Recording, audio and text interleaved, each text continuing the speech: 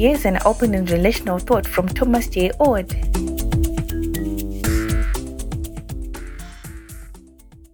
Aaron Simmons is a philosopher, a fisherman, a mountain biker, and a scholar who's written a fascinating book called Camping with Kierkegaard, Faithfulness as a Way of Life.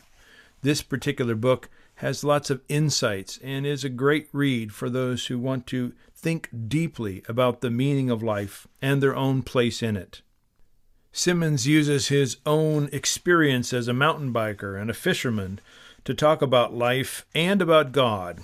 In one passage he writes these words, Friedrich Nietzsche claims that he could never get on board with a God who didn't laugh.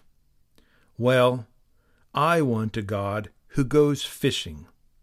For what it is worth, I think the fact that Jesus was a fisherman is perhaps the greatest apologetic for Christianity. Sure, his being a carpenter is also good as a statement about not getting deceived by social status, but his being a fisherman is key to the lives we are supposed to live. As such, I think that philosophers of religion would do well to move from a phenomenology of the religious life, like Heidegger would suggest, to a phenomenology of the real, R-E-E-L, real religious life, as exemplified by the narrative of Christ, expressed in Kierkegaard's notion of faithful living, and explained in the count of what is unhoped for.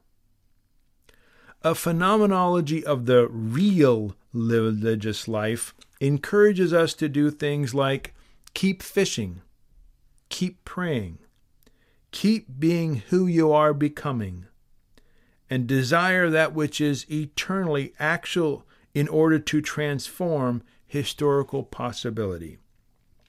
In other words, this phenomenology encourages us to have enough hope to keep hoping.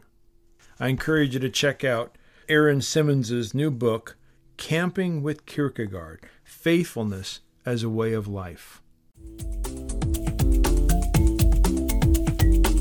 For more, see the Center for Open and Relational Theology or Dr. Ord's website, thomasjord.com. Please like and subscribe to Ord Short.